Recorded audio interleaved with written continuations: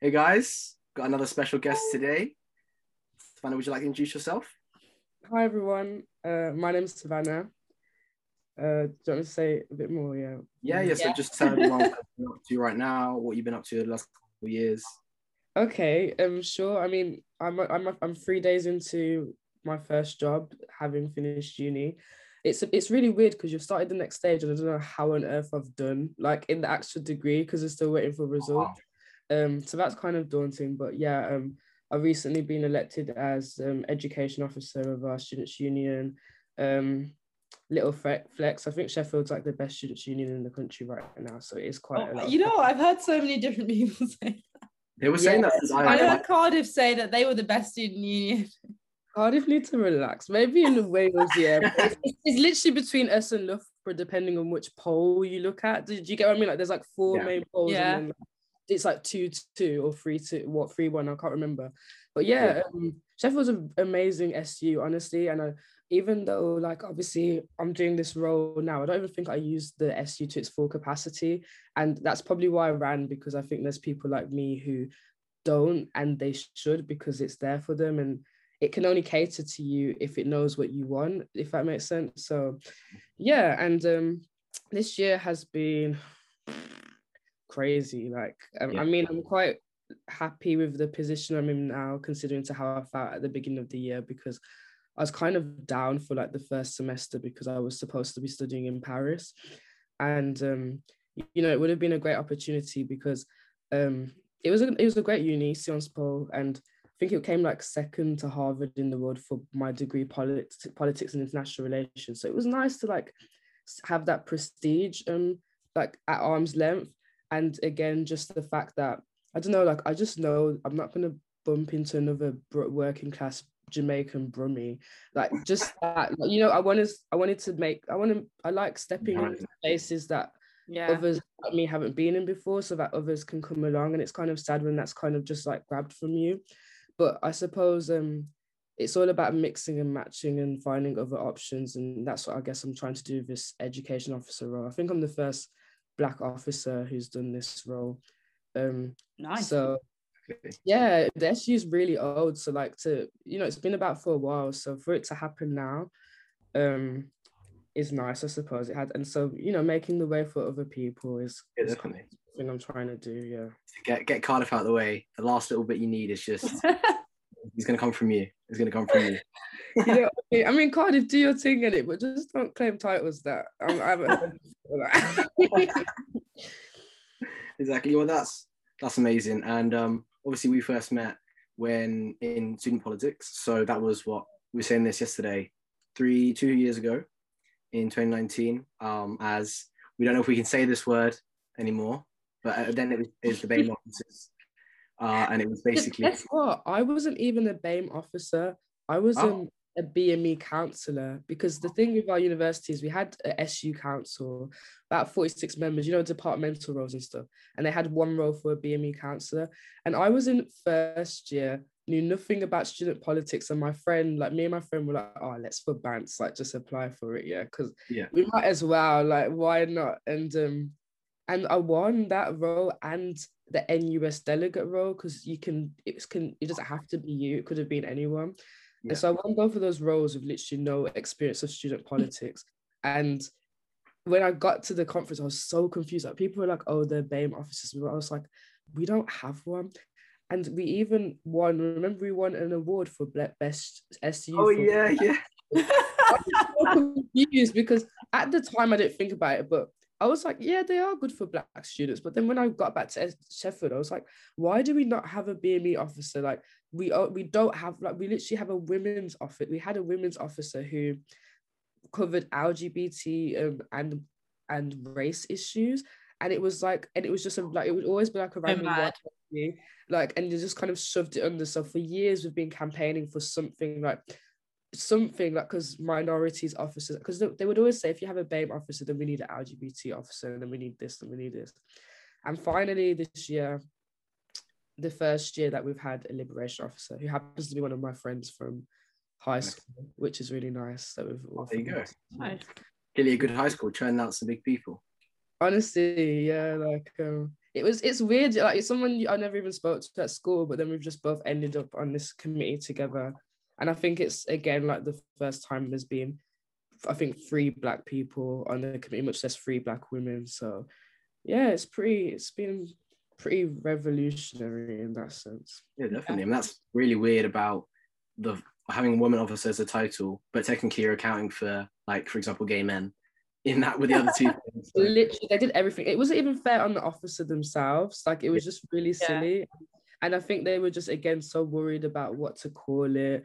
And I was like, I don't know, liberation does in some ways have some connotations. Like, I think I really liked, obviously I'm really happy that my friend won, but I also like something another candidate said in the debate, where she was like, she is conscious that there's a kind of white saviorism, the kind of sound to the concept of liberation officer, like to liberate the minorities from like whatever change or something. But I think it's one of those things with politics where sometimes you just can't get the perfect word. As long as it's functioning, that's the best we can do sometimes. Even like BAME. Like half that conference was the name, not even any policy towards helping people. That was hilarious. Yeah. Like, I thought it was going to kick off. I thought like, it was having literally, it's called Black Students Conference, and I go there and literally like the people on the committee are even Black, and so I'm so confused. And then obviously they explain its political Blackness, and what the hell? Yeah, like political. Which if you understand, if you like look at the history of how the word Black has been used and how it's used as like an exclusionary term, it makes sense. But to a lay person, it's just like, what are you guys talking about? It would make sense, but then it was like everybody, like political Blackness and minorities and that kind of like joint fight thing, apart from anybody who's white kind of thing. It was like, I don't know, because there was a lot of people that, I mean, they would be white passing as far as I was concerned, but would specifically say like, oh, if you're Polish, for example, from an impoverished background, that's different. And there's just so many like fluid and weird boundaries. Yeah, so I saw someone sent me an article the other day. You know, like how I just have random friends, that online friends who I speak about politics with, and they sent me an article like saying this white Jewish guy saying he was disgusted to go to a conference and they called him Black, and he was like, he doesn't want to like be called Black, like, because he doesn't want to claim something that he isn't, which is like a valid point, but he didn't understand that the conference he was going to was talking about political Blackness, and in that case Jewish people did like come under that. Right, I've never ever heard of this my whole life. And I did. Like I've never heard of political Blackness encompassing non-Black people. What? It's like Indian people were called Black before. You know, Sharky always goes on about this. Yeah. I was going to make that point. In the 80s, at least, I've seen plenty of like video footage of like groups, civil rights groups, and Indians consider themselves Black. Or I'd read you could read a document from the 1800s, and they're saying, oh, not 1800s, let's say like 1940, and they'll be like, oh, it's our first Black police officer, and it's an Indian man with a turban, but they called anyone who wasn't white Black because it's an exclusionary term.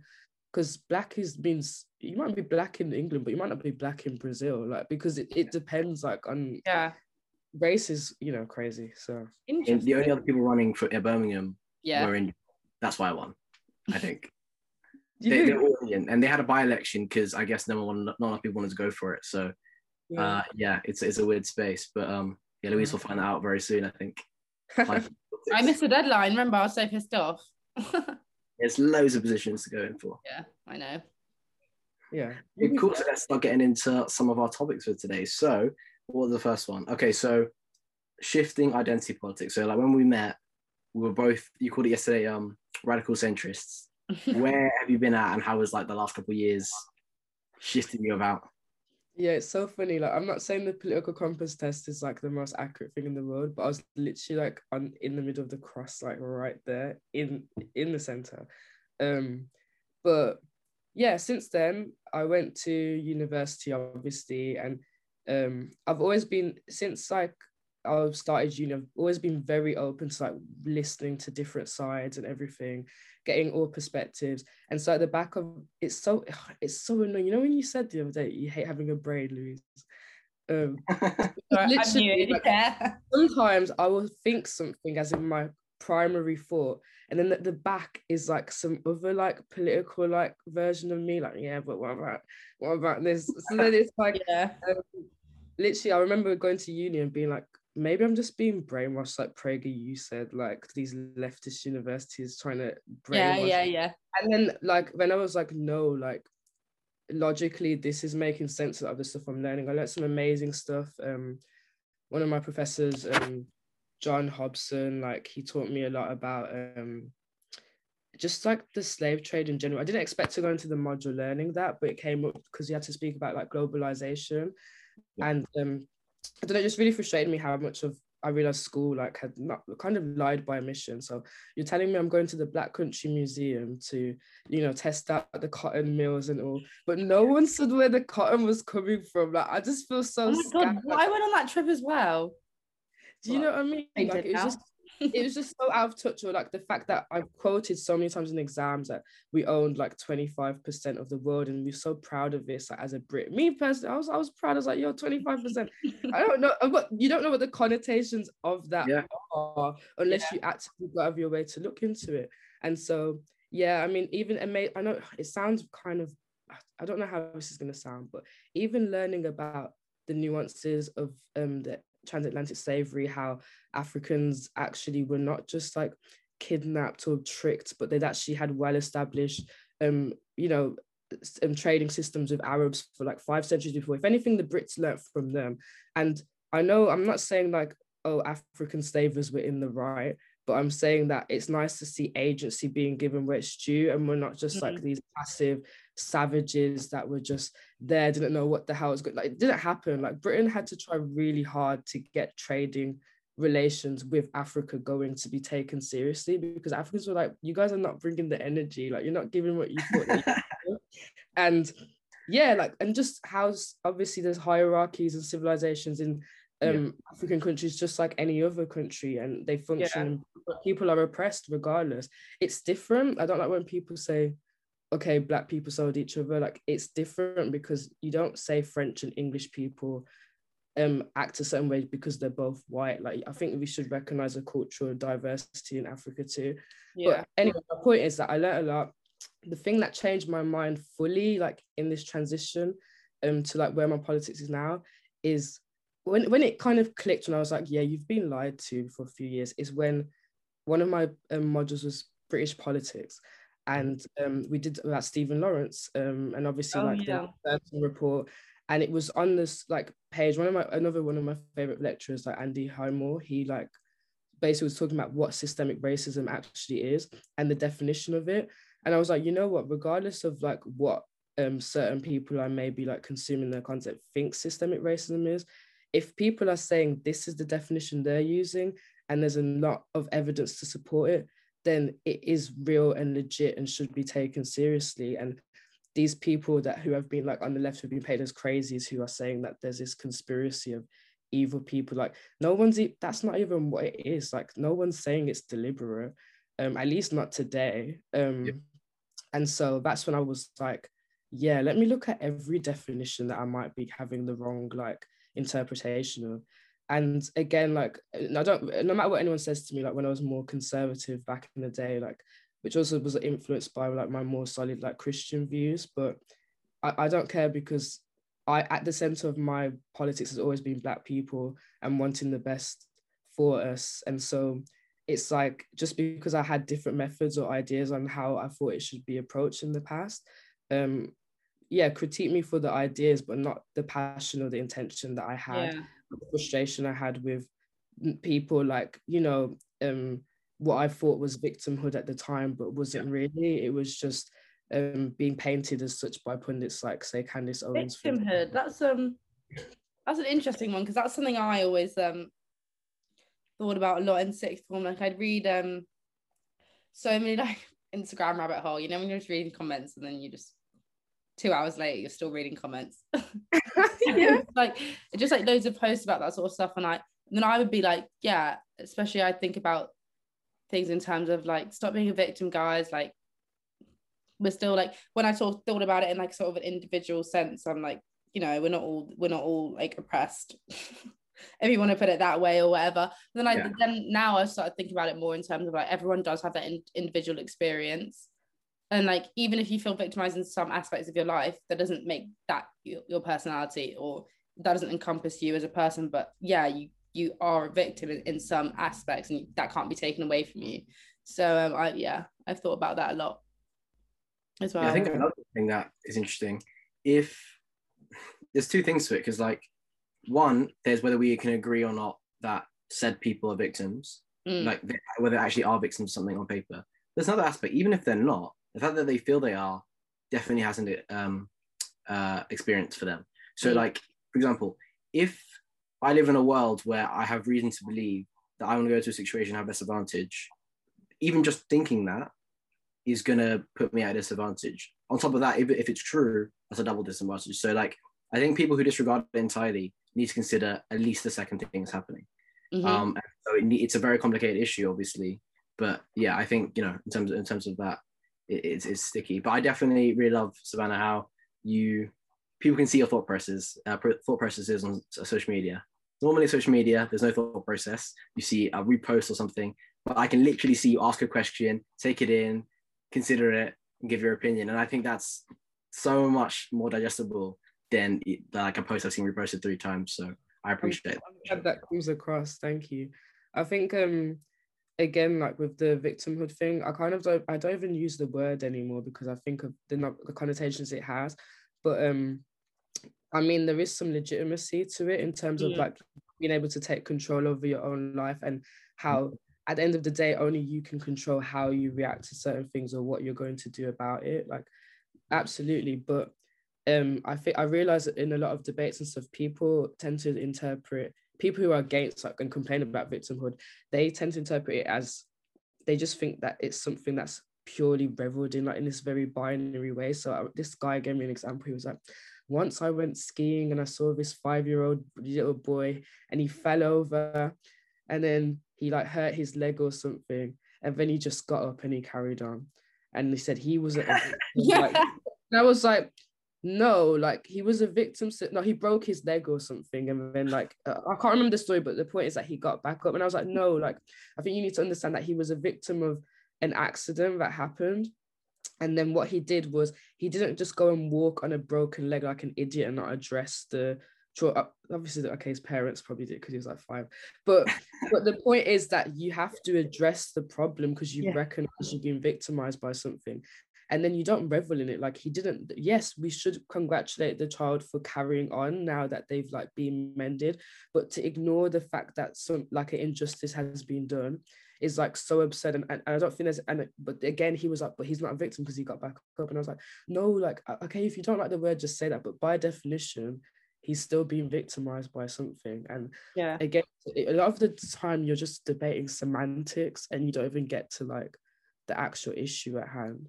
Yeah, that kind of brings on to that point that we were speaking about in terms of, do people who make these arguments, especially these like more conservative arguments, just kind of break things down so it's down to the point where it's impossible to have that conversation as a guise of rationality, when really it's just a way to like distract away from it so they can keep things as they are?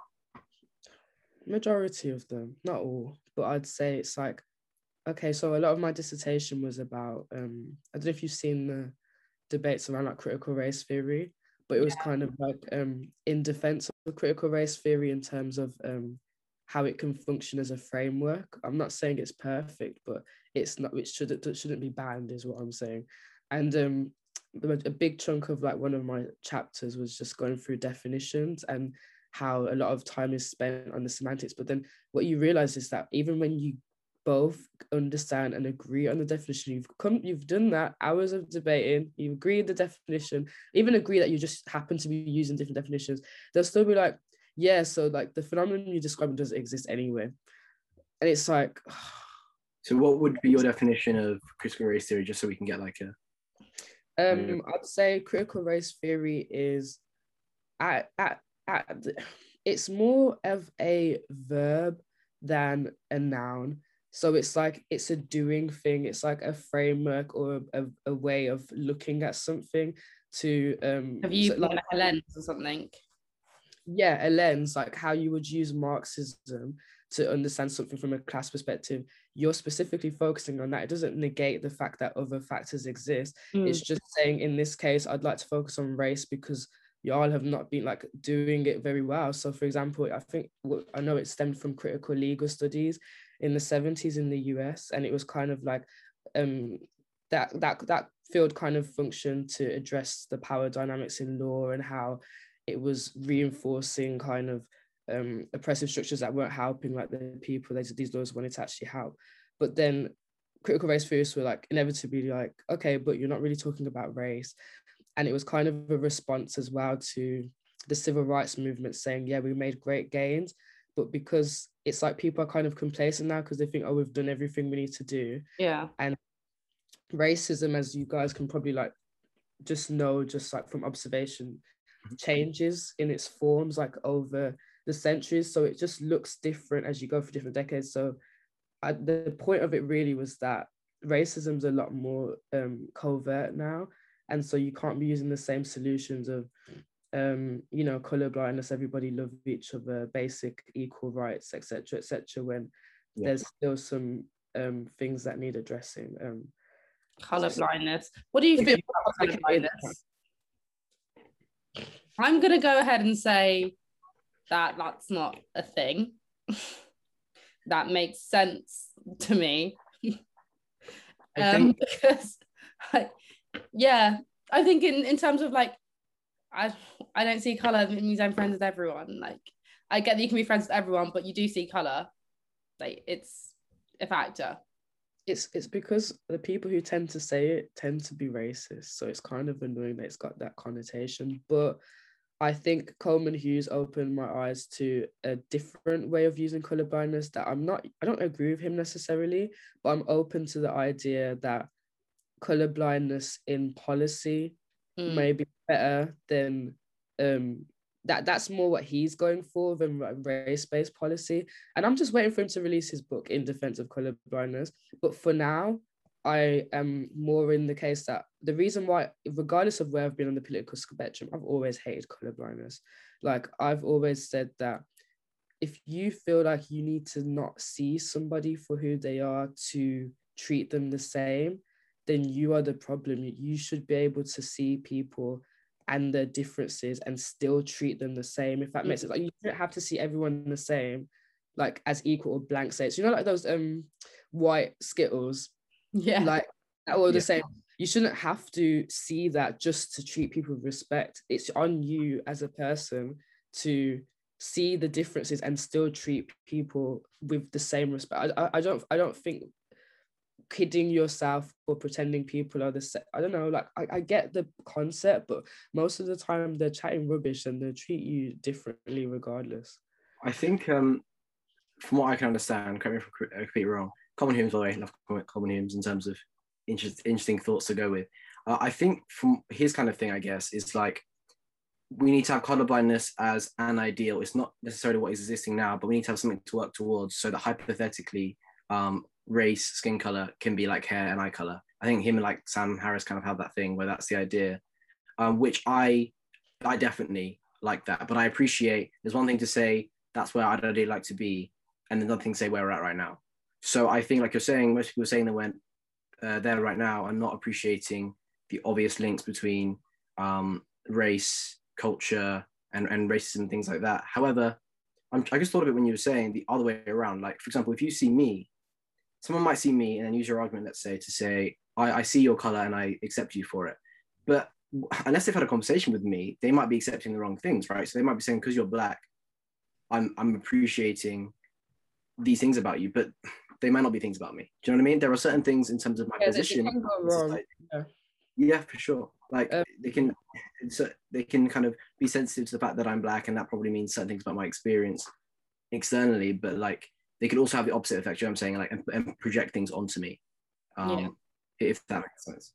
Yeah, I don't know, like it's so contextual because okay, I don't want my teacher to assume that I'd rather do sports over like maths, like as they have in the past. Yeah. But at the same time, a lot of people struggle with Coleman Hughes, for example, because I think you can be anti-racist and have different goals. So while Common Hughes might be like, I want to get to a point of, like you said, like you see it as like your icon and stuff. Some people are like, I freaking love being Black, and I want people to see me as Black and come up to me because I'm Black and be like, yo, like, I don't know, just inevitably, like, I might gravitate towards Black people just because it's, but then that's based on the environment, isn't it? I think there's pros and cons of, like, it's a human thing to reduce like packs of information down to certain patterns, and that's why also racism always going to come down to. There's pros of that, which is if it's a negative thing, I can be aware of that, which has more cons than pros, but you could say it from a pros point of view. There's pros to say like, oh, if I know that you're Black, I can make certain assumptions in terms of furthering like our conversation or rapport. Like, oh, if you're Black and from this country, blah, blah, blah. So there's pros, and then, but there's cons. But I think a lot of people try and pick one or the other. You can't. You have to accept they all exist, but maybe try and account for the negativity more. But they both exist for sure. Like, you're always going to make assumptions and stereotypes. You can't do away with them. You can't. You know, apart from changing the actual facts, like. One in that scenario, there's never yeah, exactly. If we all were actually the same, just like, if ginger people had always did a certain thing, then that ginger would become as important as race. Or if they were told, if we were told by the media that they did a certain thing. So either the media has to stop, or we have to actually stop being put in a certain position for that stereotype to not perpetuate. If that makes sense. Imagine if designer babies was an actual thing, and we were actually all the same. How insane would that be? Yeah. Sorry. But just actually think about it. Like, I swear, like, that would just be the maddest thing ever. If we all had a baby, if we had what? Babies had a baby, that it would just all the same. Obviously, that I hope that never happens. It is eugenics. You're talking about producing babies that are all the same race. Like, is it actually possible? Just a question. Is it actually like, is it just illegal, or is it? Yeah. I think so.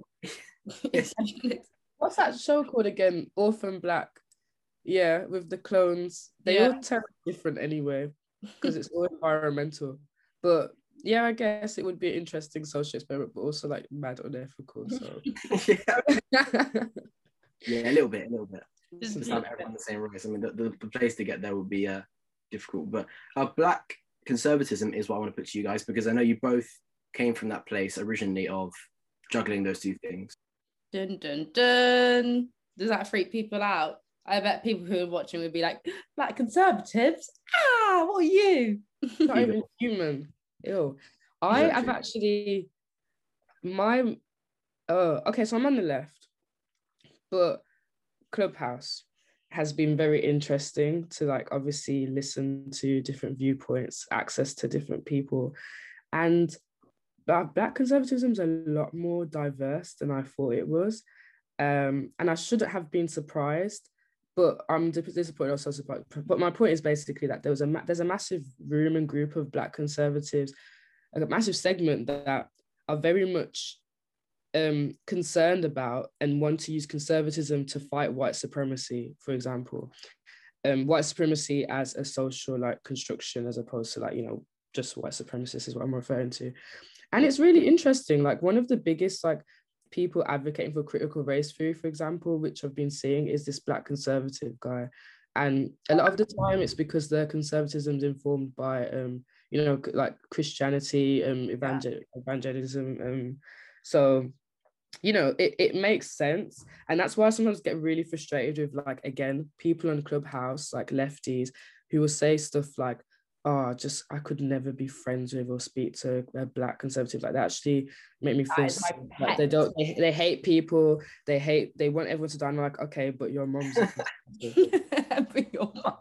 you're really second generation immigrants, yeah, and your parents are more time conservative. Like, shut up. Like, this person who's feeding you every day, and you're saying you never talk to them.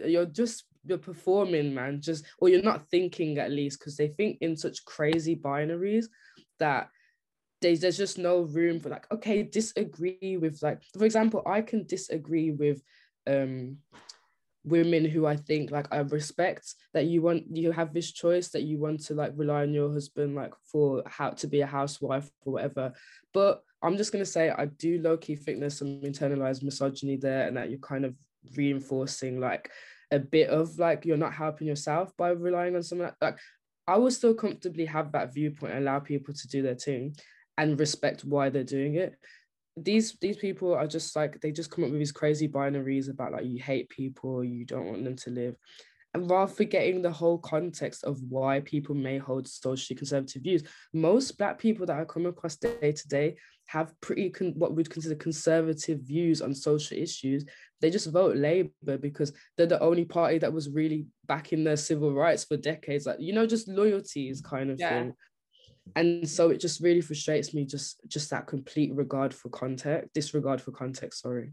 Yeah, I feel like that gets to my, how do you say coined, but never mind, to me talking about narcissistic liberals. It's basically just a concept of a certain demographic of liberals who just want to shove all of this down your throat.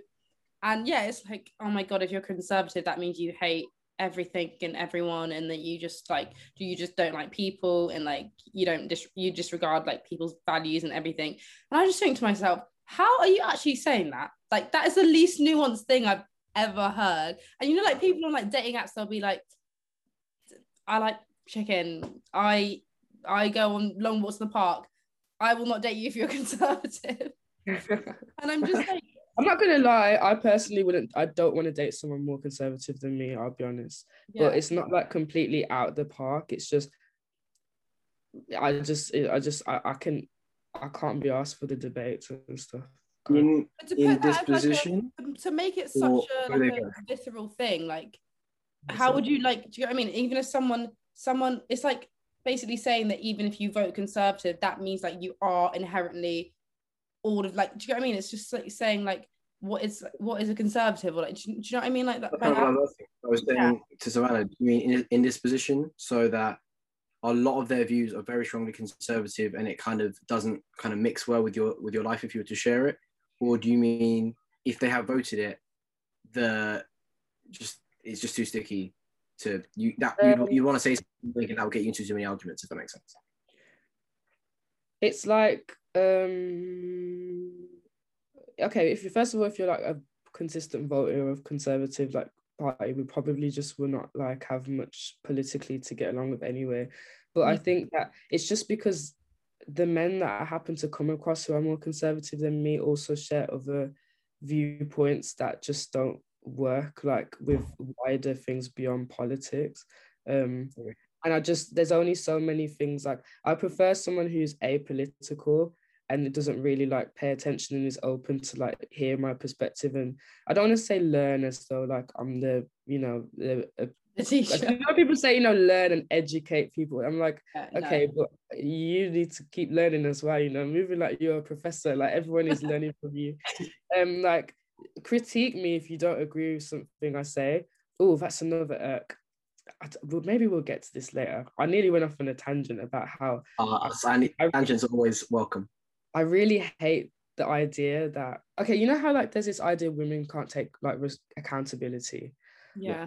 I have this theory recently where I think it's kind of rooted in the idea that when men and women have like debates, like especially in a relationship, women are like painted as like being the irrationally emotional one, and therefore there's this like men kind of teach each other, let them just bang on about it, have the last word, and then just keep it moving, and that's it. And I'm just like, you don't even give women a chance to be held accountable or to have their ideas critiqued, because you just view them as emotional and not actually trying to rationalize what they're saying. Because emotions and rational are not, they're like often falsely like dichotomized for me, like, whereas they actually inform each other. And I just think that the things that men tend to be more emotional about are just like socially like more accepted or palatable. And so it's okay to be, but like when a woman's been emotional, like she's obviously being irrational right now, just let her bang on about it. Like, and I'm like, well, then how do you expect people to take accountability if you never actually challenge you? Exactly. Like I always say in a relationship, if I say something not ridiculous, or if I say something I disagree with, please then come and be like, oh, Louise, Thank you. Let's just dissect what you've just said, and then we'll go on about it. Not just be like, oh, I'll let Louise think about Honestly. that, and then the next time we disagree about it, I'll go buy her something. Like, I don't want any of that. Challenge me at any point in time. And that's I hate it when men dismiss what I'm saying as if I'm saying it because I'm just being irrational or because I'm being emotional. And like, oh, let Savannah just bang on. And I'm like, no, like actually address what I'm saying like you would with your boys, yeah, and take it seriously. And don't just dismiss me because I'm a woman. Like I've never been so again, I don't know why I don't identify as feminist, but I think feminism is so useful for like analyzing like the majority of like social issues. Like the more I interact with and have male friends, the more I understand them to the point of being like feminists. I like kind of right. Like even if I don't agree with how like some go about, at least the loud ones that get a platform, that they are onto something. And it doesn't mean that I therefore dislike men or I now hate men. I love and more appreciate like my male counterparts, but it's like y'all need a lot of help. Like, and yeah, there's some women that don't help it, but again, and most of the time it's just everything's just in some way rooted in some form of misogyny. Like it's this cycle, this crazy cycle, and I can see why people can't be asked to be into politics because it's just a rabbit hole of like you will start to overanalyze everything. And that's not healthy, even if there's some value in what you're analyzing. I guess that kind of ties into what you're saying about in relationships. If women tend to express, you say when they express issues, and then men are kind of like not giving them the space to have that communication. Maybe they're taking the point of view. This isn't my point of view, by the way, but maybe they are taking the point of view. They kind of go, we do this, that. If we start picking things apart to this level, even if we get to like useful conclusions for that specific point, it will dominate the relationship with negative energy and make the overall relationship not enjoyable to be in. I'm not saying, again, that's the opposite of me, actually. I'm the definitely kind of person who likes to communicate everything. Yeah. But what do you think of that? I see some value in that, but I just don't think a lot of men think to that point. Sorry, maybe you're unique because like I find a lot of like complacency or like, we're simple, we don't want much, and then like you turn around and like they're actually quite complex. And I think it's because the more complex you become, the more stereotypically feminine traits come out, and because that's not seen as something attractive or that you should literally hit the nail on the head there. It's like they're not willing to get to that point of view, and it's like compromise is important. And if you can't even reach a compromise, then why are you together? Like surely you can do that as like two. And I think it's because I think that you don't have to fully understand or be able to empathize, as in, you know, when like, as in you can actually feel it, like you understand it, like, oh yeah, I've had that too. I don't think you need that to be able to rationalize something. So I can rationalize why you're upset and crying about this football game. Like you've been following them for years, but I can't understand it like in the same way. And I can rationalize why you're acting like this. I think it's a bit absurd. Like, you know, you're not going to talk to me for the whole day, but to some extent, but then in the same way, like, I don't want to say men, like, but men will like turn around and like, so a woman will be emotional about something. I don't know whether it's a celebrity couple breaking up. These are very like stringent stereotypes, I know, but like, and just not willing to rationalize it. And I'm like, but I thought you guys were the ones wired to be rational, logical beings. Why do you just not want to pick and choose what is worthy of like being rationalized? And it's just a lot of the time it could be that they don't want them to come to the truth. I mean, a lot of men definitely like to keep control. They love to suppress everything that's amazing. That's another thing. It's all coming out now. Men love to suppress everything. No. It's okay. So it will get to a point where they are like, when you say about the emotional, like the deeper they are, the more emotional they are, the more feminine traits they have, but rather the more conducive they are to having a healthy relationship. But that again, the higher that gets, the more they can become narcissistic, right? And then they just want to stop listening to first they'll be like, okay, let's analyze what you're saying, like I really want to challenge you on this, blah blah blah. And then it will turn into now I'm being condescending. Now it's like yeah, you said this, but it's still not the way I've thought about it, or it's still not deep enough for me, or do you get what I mean?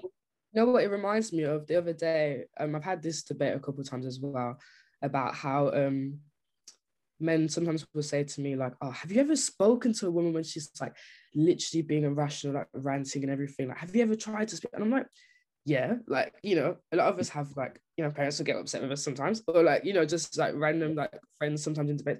I'm like, but you, let me remind you, as a logical being that you pride yourself in, when's the best time to tell somebody your reasonable, well thought out, like viewpoint in the middle of the rage? Like, logically, let someone vent and get whatever they need to off their chest. Don't tell them to calm down, because it comes across as very dismissive. And then when they're fine, then talk to them. Like, I just think you should do that with every human person, but to expect somebody like in the middle of like when they're like, you know, venting or something, to be able to like just like, oh, as soon as you say something like some crazy stat or something, they're just gonna be like, yes, you're absolutely right. You have to the first thing you need to do, at least from what I've heard, or like, you know, is address like the issue, like try to rationalize it and see if there's any like merit to it, acknowledge it if it's there, and then if there's things that don't make sense, then address them. Like, but trying to do everything at once and then saying, oh, it's her fault for not, or even, you know, a man who might be doing the same thing, like raging, and then, or sometimes guys will say to me that they'll take out their rage, like they might have to like punch a wall or something after argument, or go play FIFA with their boys, and then they'll come back and that's it, it's fine, they keep it moving. I'm like, no, like, it's good that you went away and that of it, but you've just come back, you're not going to address it because you don't like the conversation, and then it's going to happen again. Yeah. It's just this ridiculous cycle of like complacency that I keep finding. And then again, like, I get that they're going to say like women will keep banging on about something, but if you don't address it, it's going to be banged on about. Like, I think it sounds obviously like really biased. I think women are like a bit further ahead in getting to the solution. But I don't know if I agree with that, you know, because I've been thinking a lot about in the past year about like women and their toxic traits as well. And I feel like a lot of the time, like I was going to touch on that, sorry, because mid-sentence that I was going to say that women are a bit further in like actually wanting to like have the conversation, but sometimes because again we also like perpetuate like certain toxic traits, we will like, as soon as a man is like, or a man who's more willing to do that, like, ew, like, why are you like moving like a woman, like, why are you trying to like be what, you're emotional now, like, it is possible, it does happen, and it doesn't help. It does, yeah. I think most things that we're talking about tend to be somewhere in the middle, in the sense of, so like I think, for example, you could say in that same dynamic between a woman and a man, and she's constantly bring up an issue with a lot of emotion, I think you're quite right in saying that there's a reason behind that emotion. Doesn't mean there's not also a reason behind what she's saying. You can't divorce the two, doesn't mean there's no validity, and he should give her time to calm down and speak. But that's also taking away the agency that it would be better if she calmed down to formulate her argument and then put it across initially calmly. And this, in the same way, he might be responding that way, not just because of abjectly not caring, because he might be fearing the intimacy that opening up on that conversation would give to him. Men fear women a lot as well. I think a lot of what comes across as misogyny is a lot of that is insecurity, and you know what I mean, and pushing women away or putting them something else, because really you feel that they're this thing that you're scared of, you can't appease or whatever. All the can of worms, and they just want to rip you open, which is a good thing. We should all be sharing our. If you have a partner, if you're in an intimate relationship with someone, half of your feelings shouldn't be bottled up. Like that's so. You're supposed to be able to be emotionally. You're not really in a relationship if you're keeping half of the things to yourself. Another problem these days, what is a relationship? So I guess we can go into this whole. I don't know. They don't exist, Jeremy, anymore. I have no idea. Yeah, we've got too many. Okay, this is not me trying to be conservative, because I'm, you know, as I said, I'm still that centrist. Jeremy. But like, it is the pros and cons you get with liberal boundaries of.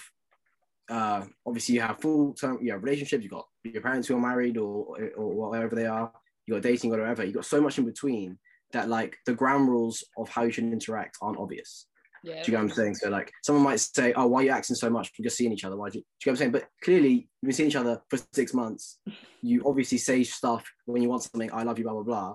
So people were married by then. Like just because you haven't said boyfriend or girlfriend, you're living together, you do everything together, there's feelings there, but you're using that label to put off what you know you need to do to be on the same level with them. Do you know what I'm saying? So I feel like there's a lot of underneath stuff people got to figure out. No, if you're not in like a conventional thing where you can say like, oh, we're married. You actually can't be in a non-conventional relationship if your communication skills aren't up to standard. It doesn't work. You'll end up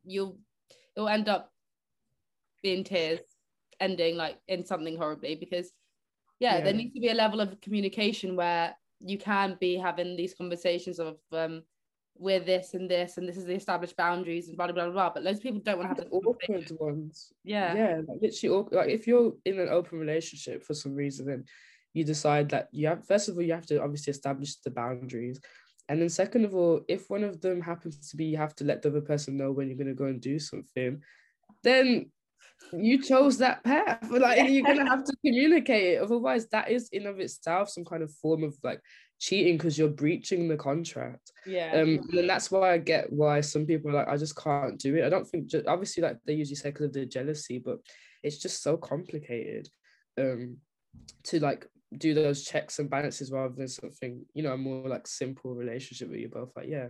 But even those are complicated because people are doing micro cheating. Yeah. Literally like micro cheating. Yeah. Micro cheating. So what, like in what you're saying in like full relationships, people do that same thing, but they do it through like emotional cheating kind of thing. Is that what you're like, as in setting boundaries, like because some people, I think it's very easy to just assume how a relationship should be just based on what you've seen, and if you don't communicate that to the other person, you think there's a certain way your relationship should, like for example, I remember Abram preached the other day, they were talking about this guy came on saying like he feels like his relationship's really boring and they don't do anything and they should be going out and stuff, and he was like, okay, well, are you like happy with how it is? Like, do you like it? Like just sitting at home? And she's like, yeah, like, I normally do that by myself anyway. It's like, as long as like her silence is like comforting and it's not like you feel like you need to be doing something and you both enjoy being boring together, that's fine. Like some people go traveling all the time, and so in the same way, I think that you need to set boundaries. Like for example, oh, do you want this person to be like commenting under like other people's pictures like in a certain way, or do you like, and if you both can't hack these, then like just save yourself and just don't be with each other, or you maybe you need to change something with yourself that is a bit unreasonable in some sense. Yeah, I don't know. I mean, I don't literally, like I was scrolling through Instagram like about an hour ago, and I saw this guy who I know has recently got into a relationship, and like I always see his likes under like women with like bikinis and stuff, like women that look nothing like his girlfriend. And I know it's like none of my business, but I'm just thinking if that was my man, I'd feel like awful. But I don't know if that's an unreasonable way to feel, but it's just like I always see your likes under these kind of pictures. So it's just like, I don't know, like it makes me feel uneasy, but also it's not cheating. It's just, I think you can't suppress those. Also, to be fair, I don't really like things on Instagram. But like, do you get what I mean? Even if you are in a relationship, you're still going to be looking at that person down the road being like, I want to bang them. Absolutely. The thing is, you don't publicly announce it. Thousands of people who have nothing to do with it can see that public affirmation, which makes it feel slightly different. Like, it's not explicit, but it says something. It's different. Like they could easily, as you say, just see it or wherever it is. They've gone out of the way to like it. What's that reason? Is that so it comes on the timeline, or is it so that girl knows they've liked it? Do that as well. It's actually really weird because it is like that is just weird. Like, why are you liking it? Surely just think it in your head and then move on. It's not even your friend. Like, it's a whole band. Like, why? And I'm like, obviously it sounds so possessive, like you're saying someone can't double tap a photo. Do you know what I mean? Just so express, but it's, I don't know, it's just the connotations with it. Like I don't think we're used to this as humans. Like there's certain things we're not meant to see. Like, you know, social media, like if I would go outside now, I saw a video of Akala saying this morning, like if I went outside in my pajamas and someone thought I looked a bit funky, in their head they're saying, this guy needs a bit of help. He's not going to hear that. But then if they go and put it on his Twitter now, he sees hundreds of people say, like, I don't even know if we're evolved enough to be hearing so much stuff other people's opinions on us or seeing. It is mad, like, Yeah. I do think, like, in terms of like the relationship, I don't know, when it comes to relationships, Instagram, all that stuff should just don't even look at it. Don't look at, you know what's so unhealthy for relationships? Snap maps. Ooh. Best friends when they were a thing. It's obsessive. And then it's like, where are they? Oh, that looks like a house I've never been to before. It's not just that, because you can, I mean, I've not had Snapchat for years, but like, if it's the kind of thing, because it exists, if you don't have it, it's like, why don't you have it on? Yeah. And if you do have it, you're looking. So it's like best friends. Like, why they turn their snap maps off? Interesting. Exactly, yeah. It should, but it's built for that kind of stuff. I think they do that all kind of stuff. Evil. That is evil. Yeah, my mom almost didn't let my brother get Snapchat because of snap maps. She's like, people can know where you are. Like, it's okay, mom. We turn it off. So I guess there's different reasons, but also I only have mine. I only let people who are like my close friends, like who I live with or something, see it, because like you never know if you're gonna get kidnapped. God forbid. At least they know where I am. But yeah, in the grand scheme of things, I can imagine the implications of that if you're in a relationship. I think I found a mate completely drunk on night out with snap maps once, so you can. No, you do find people on snap maps. It is good. I think it's a level of self-control, because when it's right there, you have to like be like, I'm not gonna look at snap maps. Like, I'm not doing it. But that takes a lot of thing when it's just swipe across and you can see where they are. Yeah. I think as well, another point that came up with stuff we were saying is like, I think kind of the whole, you were saying it seems too possessive to say, oh, don't look at pictures like pictures, it's just a tap. I think that is kind of sometimes just gaslighting. It's just guys doing what they're doing, but then using like work rationale to make the girl feel like she's got nothing to worry about. So for example, if they've liked a picture, the girl catches him and he'll just be like, oh, but are you really that kind of girl? Who cares? Are you that kind of possessive girl? She doesn't want to be that connotation of possessive. And so she's like, oh, no, you're silly. So that can be gaslighting as well. I just think all the time, like, if you are going to do these things, like, do you know what I mean? If you are going to be looking at hot girls 24/7, I don't care. Just don't, like, for instance, porn. People in relationships look at porn, but they're not going to be like to their partner the next day, oh, by the way, like, I was just watching porn last night and blah, blah, blah, blah. Like, just keep all of these things that aren't meant for relationships to yourself, and you won't have these problems. You know, like, some people would argue that porn is what keeps them together because they enjoy watching it together. So it's all about literally setting those boundaries. And like, if you are actively watching porn in secret and you know your partner wouldn't like it, then it's just like, it just seems like a violation of this contract that you should have with each other, or at least should have been discussed at some point, because why are you hiding them? Like, do you know what I mean? It's a sticky one though. It is a sticky one. No, you're right. It's all about boundaries, and it's not only the communication, it's also being honest with yourself in that conversation. So you need to actually admit, if you have certain things that you not tolerate, say it. And then, if you want to have 5 partners all together, if you want to do whatever, as long as you're both on the same page, it's cool. But I feel like a lot of people are getting into those situations because it's the thing to do, or they've been told that they're not woke enough, or they're falling into conventional monogamy and they're getting tricks, blah, blah, blah. But really, it's that they struggle to form genuine attachments, and they want to see with multiple girls. Do you get what I'm saying? And the girls who don't want to... it's so difficult to like... You don't want to gaslight people about them saying like, oh, that they're polyamorous or something.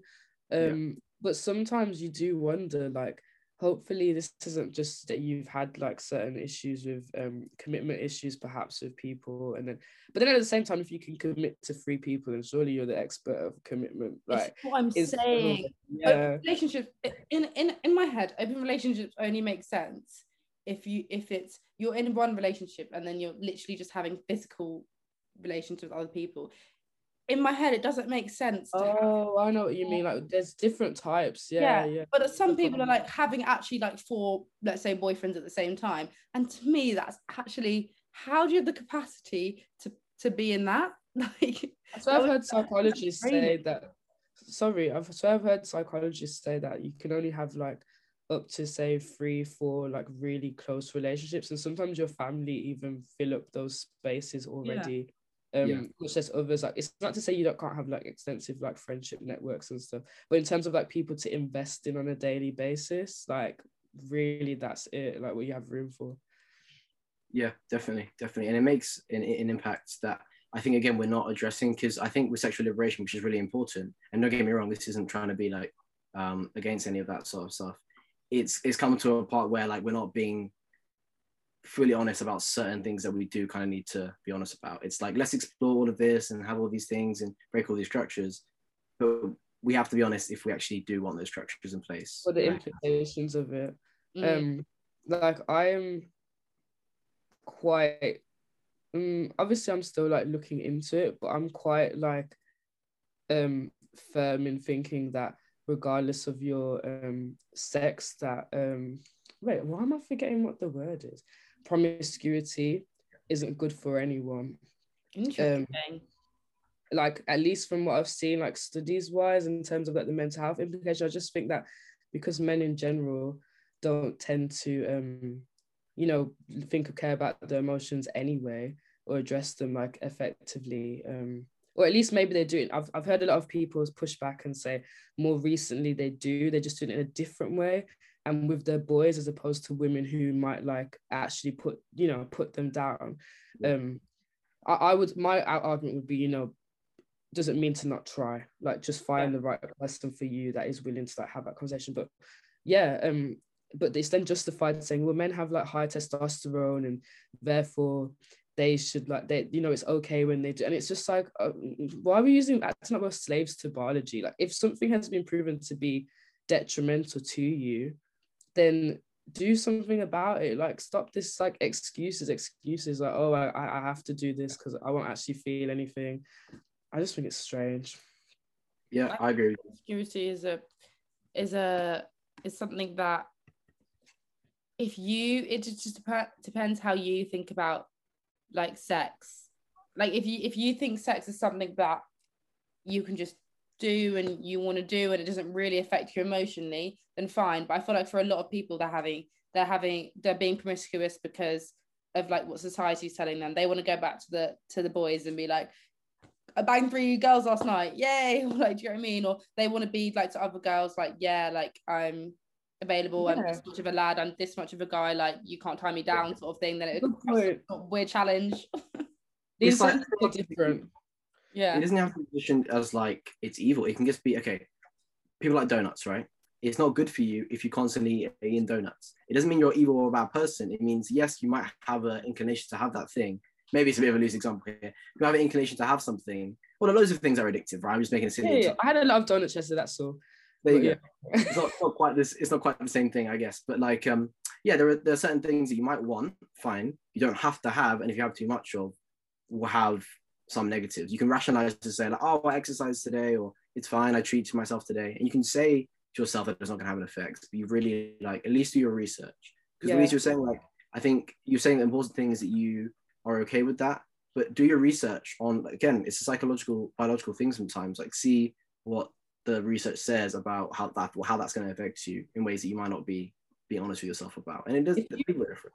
If you want to take that risk, then as an individual you can, but I'm just saying that like to glorify it without talking about the implications of it can be different. Like, I think sometimes that's what there's critiques of feminism from all angles, but some would argue that, you know, more liberal modern feminism today kind of doesn't address the implications sometimes, and then it kind of says, you know, be free, but not what sometimes freedom can mean in some respects. So it's like, I don't like, again, that term like women trying to be men, because I think, again, that has different implications that annoy me. But in the terms of sex, I think sometimes it can be like, men do this, we should be able to do it. You should be able to, but is it something to aspire to? Not necessarily. And the risk is so much higher for women. I just don't think the risk, like, you can talk about the risk of sex and then provide what to do about it. But like the fact that you're the one that will have to be carrying a child and the implications of it if something goes in a way that you don't want it to do, men can't even sometimes empathize with that because it's just not something they're going to experience. And I know men will turn around and say, oh, but the financial cost, okay, but you're not going to die maybe in childbirth. Like, shut up sometimes, like just be real about you have to even go through anything that means that you're pregnant. Like, there's so much about pregnancy that even when you're 2 weeks pregnant, like the psychological implications of that would be insane. And it's quite mad. That's why I'm not. And the contraception as well. Like the fact that there's no male contraception, that's really mad to me. I don't really know what's happening with that. Or difficult ones. I've seen a lot about vasectomies.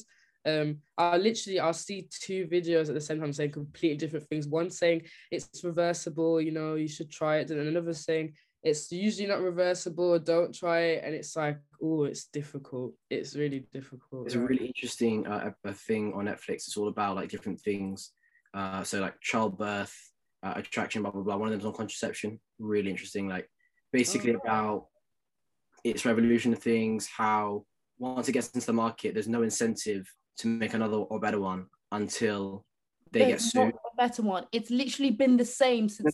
So I'm saying the reason why the progress is so slow is because contraception is like on a macro scale is so beneficial to women, then they'll take whatever it is that they get. Basically, they'll do the job despite all the things it does for them negatively. And so there's no incentive other than the obvious moral incentive to make it better until they're sued out of it, and they make it iteratively better. And then that's also the reason why the male contraception is not happened yet, because all you need is to do is one person to be protected, and because women are now, or feel like now society has put the pressure on them to be, there's no need to put the money in to develop a male one. Yeah. Do you know what I'm saying? It's bad though. Like the pill is literally addictive, but it's so bad for you. It's literally some like sort of drug. Like once you're on it, it's like there's no going off this. Even though I might be infertile, even though blood clots, all of this stuff, like there's not really getting off it because it's just amazing. What? In lifestyle or just for lifestyle? And like, but the thing is, it's not like it hasn't changed since the 1960s. Like the formula actually hasn't changed. There's actually so many risks with it, but your doctor will be like, it's fine, it's the pill. It's the pill. Everyone's on it. It's all fairyland. But they can put money and time into making a better one that doesn't have all these random weird side effects like in the future and stuff. But again, like you said, they don't really feel like they need to. Yeah. It's the problem with like when you have an issue in society, like something that's suppressed and you're not supposed to enjoy it, at least not enjoy it publicly, especially for women. It's like then you like super like overshoot it to address the issue, and then it's like, okay, but like this is like all the implications of like doing that like we kind of need to talk about. And it's like, okay, yeah, this is a very valid point. Women should be able to speak about like, their sexuality within good reason, like properly, without like the same without like over criticism. Yeah, in the way that men are like, it's fine for them, it's normalized. But at the same time, I just think that the risks aren't addressed enough, and it's like, I enjoy sex, but also like, can we talk about other stuff you can enjoy that are less risky? Like, because why do you like, for example, when people like have friends with benefits, for example, like I get it completely, but in the sense that if you're seeing this person like really frequently and you get along and stuff, it's just like, it's basically like borderline relationship. Like expect to be emotionally in turmoil. Do you know what I mean?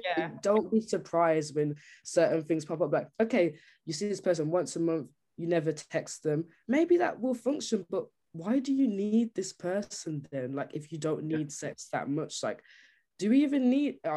It's so. My head Masturbation's a thing. Okay. I just want to put that out there. It is a thing.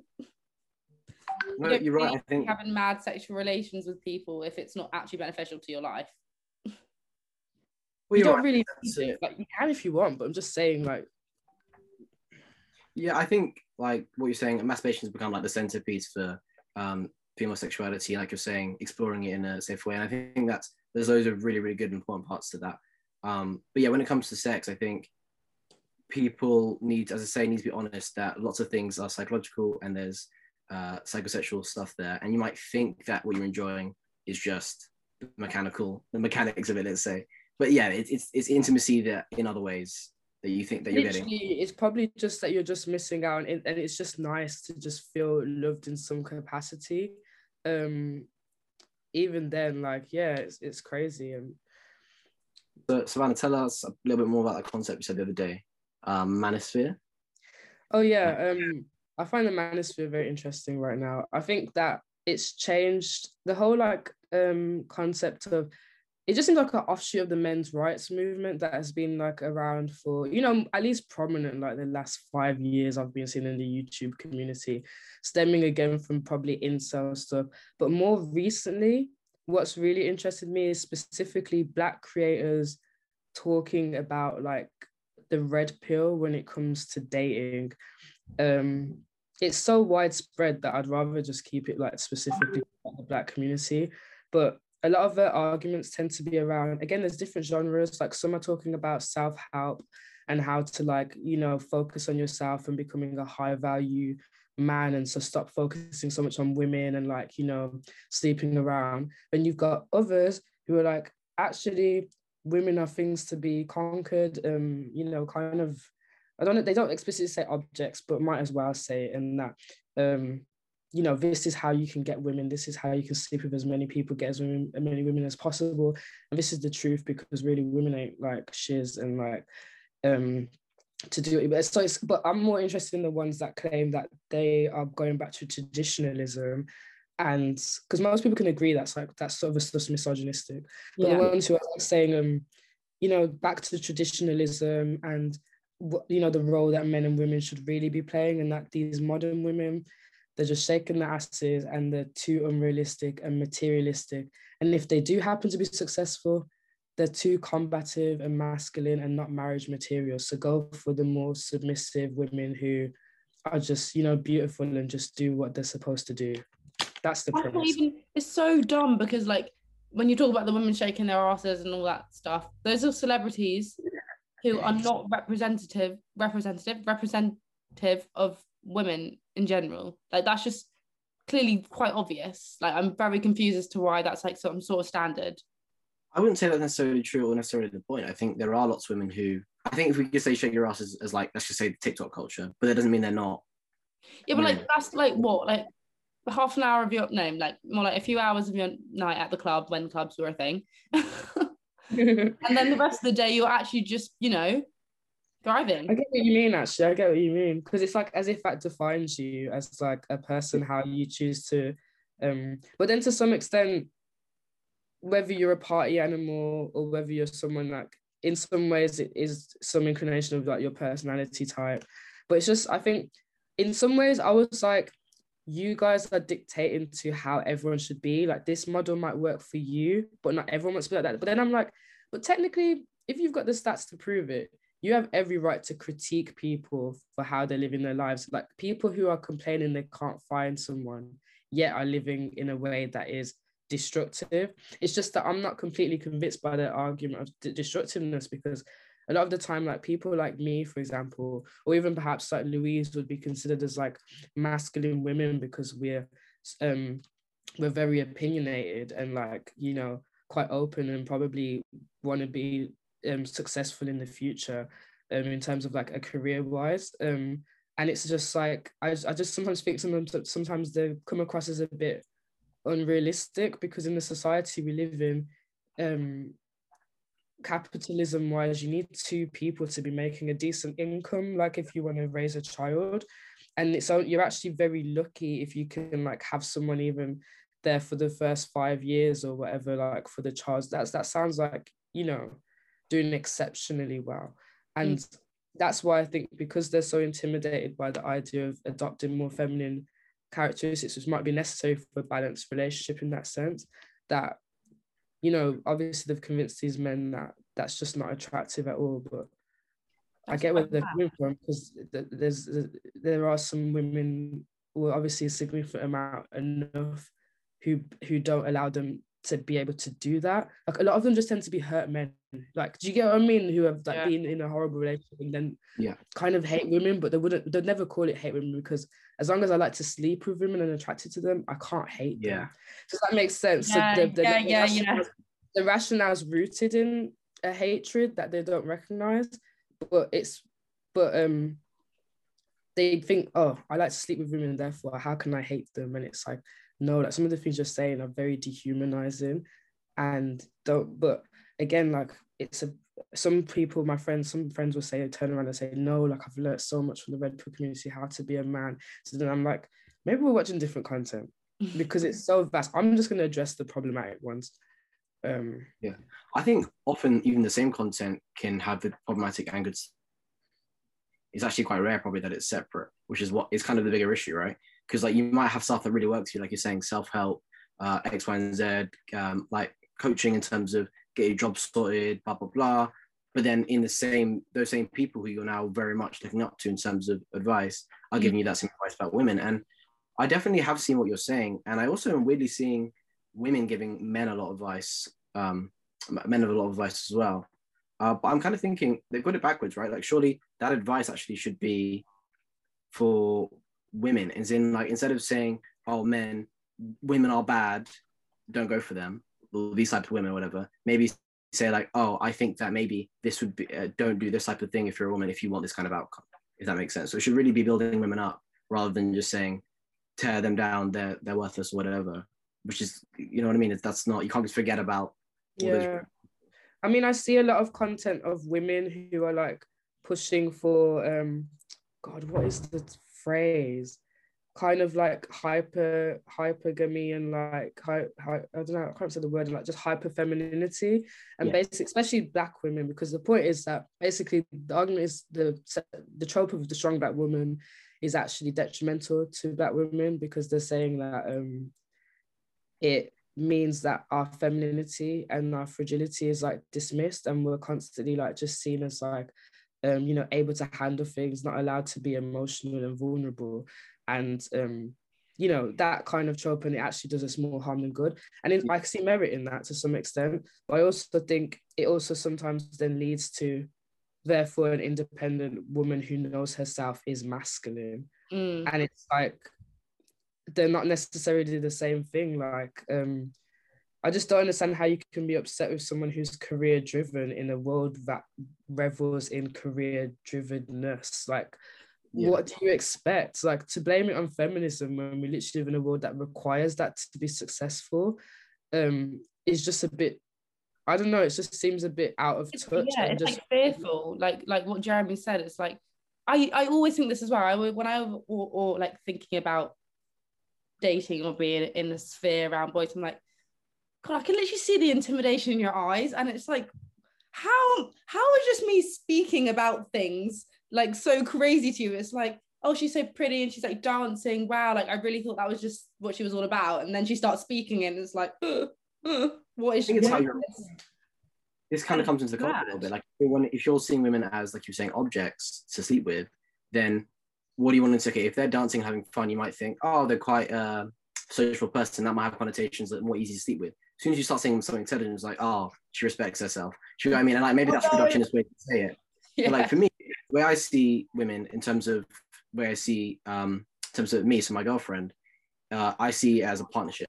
What do I want in a partner? Not somebody who's just basic, somebody who is interesting, who wants a kind of somebody I can see like building a life with, and so that means I want them to have X, Y, Z things. Whereas if I saw women as just like people to sleep with, then the advice is good, right? Like you would say like, oh, this is what you have to do to sleep with women who present this way, and this is what you have to avoid if you want that kind of material. So it's just about, you know what I'm saying? If we're celebrating like hookup culture, then we're going to get stuff like this, I think, to navigate. Yeah, I do agree with you.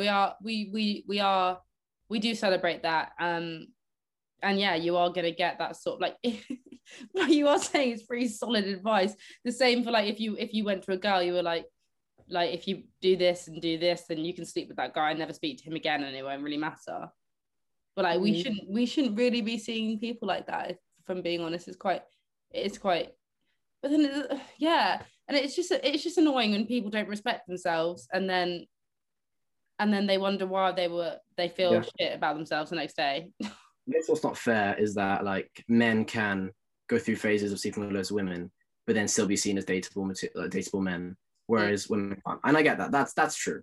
But that doesn't mean it's like, because it's true, that's something to acknowledge. So I'm saying like, if you're giving advice to women, you might want to say, if you act a certain way, this is probably what's going to happen, not because it's right, but just to be aware of it. I see the justifications though probably every week. A new TikTok video, someone saying, well, women have like the monopoly on choosing who they can sleep with. And it's like, yeah, but that's because you guys allowed that. Like, why are you allowing yourself to just be consumed by any woman that allows you to sleep with them? What, you're putting the onus on the woman for allowing you in her like personal space, and not the fact that you're basically admitted you'd never say no to anyone. Like, yeah, that's mad. What is that? That's what I mean? If you went, okay, so I've had a girlfriend for 5 years, right? If I went on a night out and like a really good looking girl came on to me, and I told my mates, oh, that girl came on to me, they'd be like, are you gay? Why do you not get with her? Kind of thing. Okay, maybe not my mates, but like guys in general. Yeah, I get you. Yeah. Right? Because like, regardless of the fact that like she aggressively came on to me, or I have a girlfriend, or any of these things, it's like, but yeah, that's all stuff. I respect that. Like, she's great, but why would she not do this? Not my mates, but you know, the guys would do that. Whereas if a girl did that, even with an attractive guy, they'd be like, oh, that's so rude. How dare he like approach you? So I think guys almost feel obliged. I'm not even joking. Like, this might sound like a cop out. Not me, but I think guys feel obliged to get with girls because it's seen as like something you should be desperate for. Yeah, you know, why like, wouldn't you? A hungry person, it's food.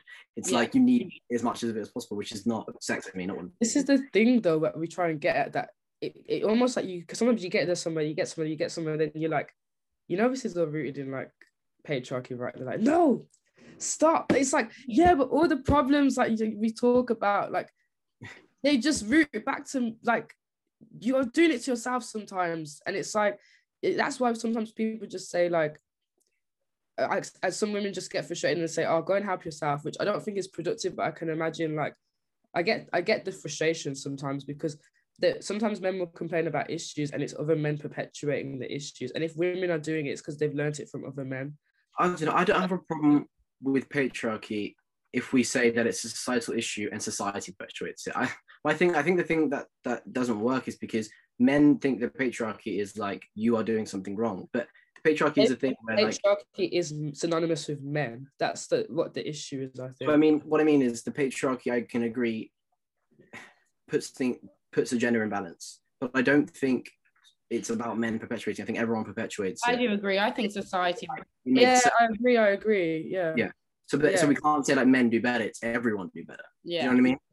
Yeah, but I think if you have like, considering like power dynamics, if you're kind of in the position to have more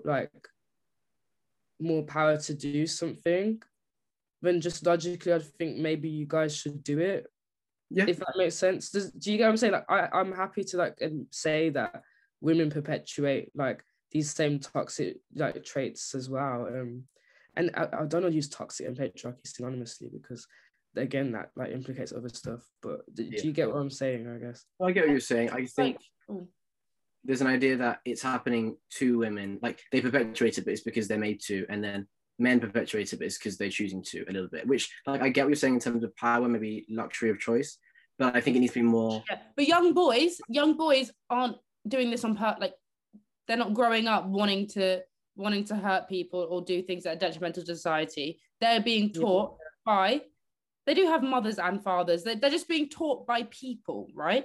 Mm-hmm. So I don't exactly what you're saying, like with Jeremy about saying like it's a choice for men and not a choice for women. I don't think so, because boys and girls are very much quite similar when they are 10 years old, 5 years old. Do you get what I mean? So we need to be teaching. I do think it's about the younger generation. If we are teaching the younger generation like similar values when it comes to being a man and a woman, then who knows? Maybe society will get better. But I do agree that like again, like I swear Kevin Samuels would like cry if he heard you say that, because he's like, no, like we're fundamentally different. We have different roles to play, and therefore just the idea that men cannot cope if they're not being a primary provider. And I'm like, just because I think he's right doesn't mean that I think there's a biological basis that means that has to be the case. And I think it can actually put pressure on men, hence mental health issues. If you're not fulfilling that, then you're not a proper man. But then I'm like, am I just blaming mental health on something that people should just be doing? And it's like, it's this cycle of like confusion, because unless I go out of my way to go and do an extensive study on this and dedicate my life to it, then even so, two people will come out with very different conclusions depending on what data you consume. It's mental. So that's why I get why you have all these like self-help people who like have like sometimes completely different. And again, Kevin, he specializes more in getting people married, and he is successful in that, but it's these people who are striving for that traditional way of living, but it's because he sees that as the optimal is the problem for me personally. Like, I think he makes great points about women being unrealistic about how many six-figure men are available and who are there, like, you know, and who want them, if we're being real. But then he complains about women wanting to marry up and how they're being materialistic, but doesn't talk about these men that he's saying are high value, perhaps are high value in their pockets, but they only want young, beautiful women. Why are we not critiquing that? Why are we not critiquing what they're saying they want and how feasible that is, and how sometimes it sounds almost predatory what they're asking for? But I don't know, like, he just, maybe I need to watch more of his content. Like, you have to see everything to have a valid point these days. Like, I guess it works both ways. Like, if we want men to not have to feel they have to dominate and conquer everything in terms of like a financial and like just general social way, then we've got to start showing men that it serves to not be that way. Like, no, I'm not saying this is honest to anyone, but I'm saying that would only happen if women started picking men indiscriminate of what's in their bank account. Same thing with women. If we stopped, only going for women that were a certain way of hotness or whatever, look or whatever. If we start going for women just because they are beautiful people inside and out. Yeah, beautiful people, exactly, that word. But again, if there is a biological reason or some intrinsic reason why women are going to keep picking men for power and money, and men are going to keep picking women for youth and hotness, then it's going to keep happening. Do you get what I'm saying? So it's like, do you see what I'm saying? So far I can go, but I think the thing with us is we have the self-awareness to know how far we can go in some of these analyses, whereas these people come up with their little theory and then they create a whole platform, and then they have a bunch of like thousands of misogynists following them and worshipping them, because I get it, because there is nothing in the mainstream for men to discuss these issues like comfortably, and so then you just end up with the extremist ones who, and it's like, where else are they going to go to talk about this stuff, especially if when you do try and talk about it, there's no room for the nuance that is necessary for men to address their problems online. Because they do sometimes slip into like and say misogynistic things, but sometimes you'll say the word female, and I'm not gonna lie, I get a bit when someone uses the word female. I'm like, like when a guy uses that, what? What's that? Yeah, I'm like, I already know what's gonna come out your mouth next. Not always, but a lot of the time. But they'll use that. Sorry, actually, you need to use word woman. They can't even get through the sentence or profess what they need to say, or, you know, express themselves so that it can be analyzed properly, because we're caught up on like this perfection of how you're gonna present it. And for me personally, like, there's a way I try my best to like explain why using the word female is like, you know, questionable and what it actually means, the way we use language. But at the same time, again, what I'm saying basically is a lot of our conversations happen online, and there's just no room for that nuance when you have people like constantly on this like high horse of like correcting how someone can present themselves and kind of projecting their trauma on other people. Like, oh, you can't talk about that because it's triggering me. And it's like,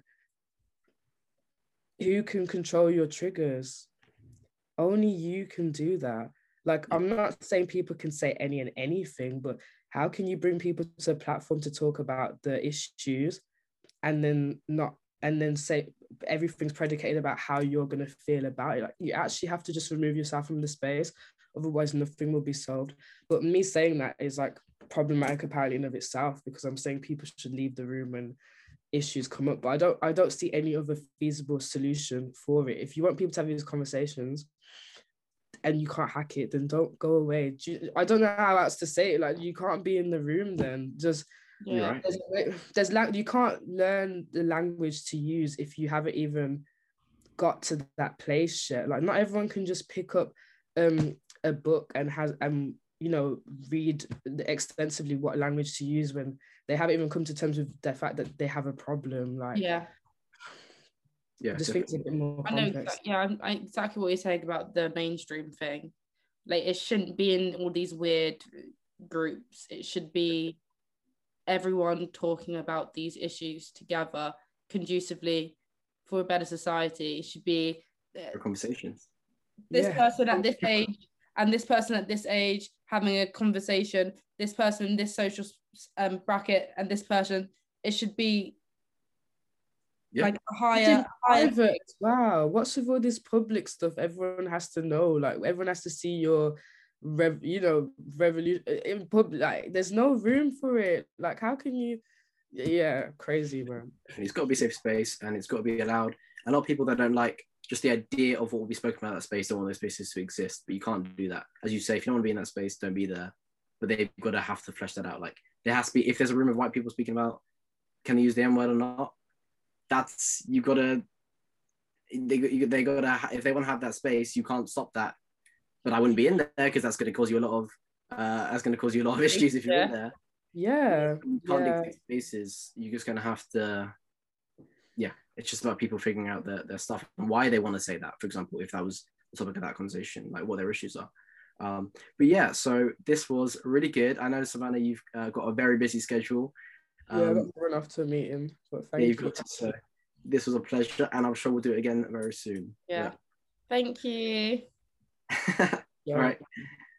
Take care, guys. Bye. Bye.